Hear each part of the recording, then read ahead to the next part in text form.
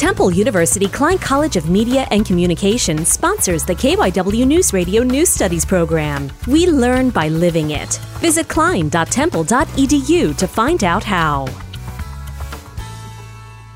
Philadelphia Performing Arts Charter School has abandoned printers. The school is completely digital. Chief Academic Officer Emily Walkowitz on the school's shift from paper. We as a school have to know, this is not going to be successful for everybody, and that's okay. Last year, students were given papers for most exams. This year, there's no paper in sight.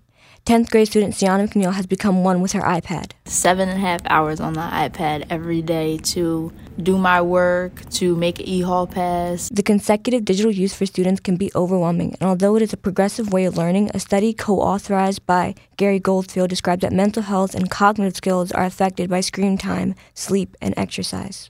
Nyah Riley, Philadelphia Performing Arts Charter School.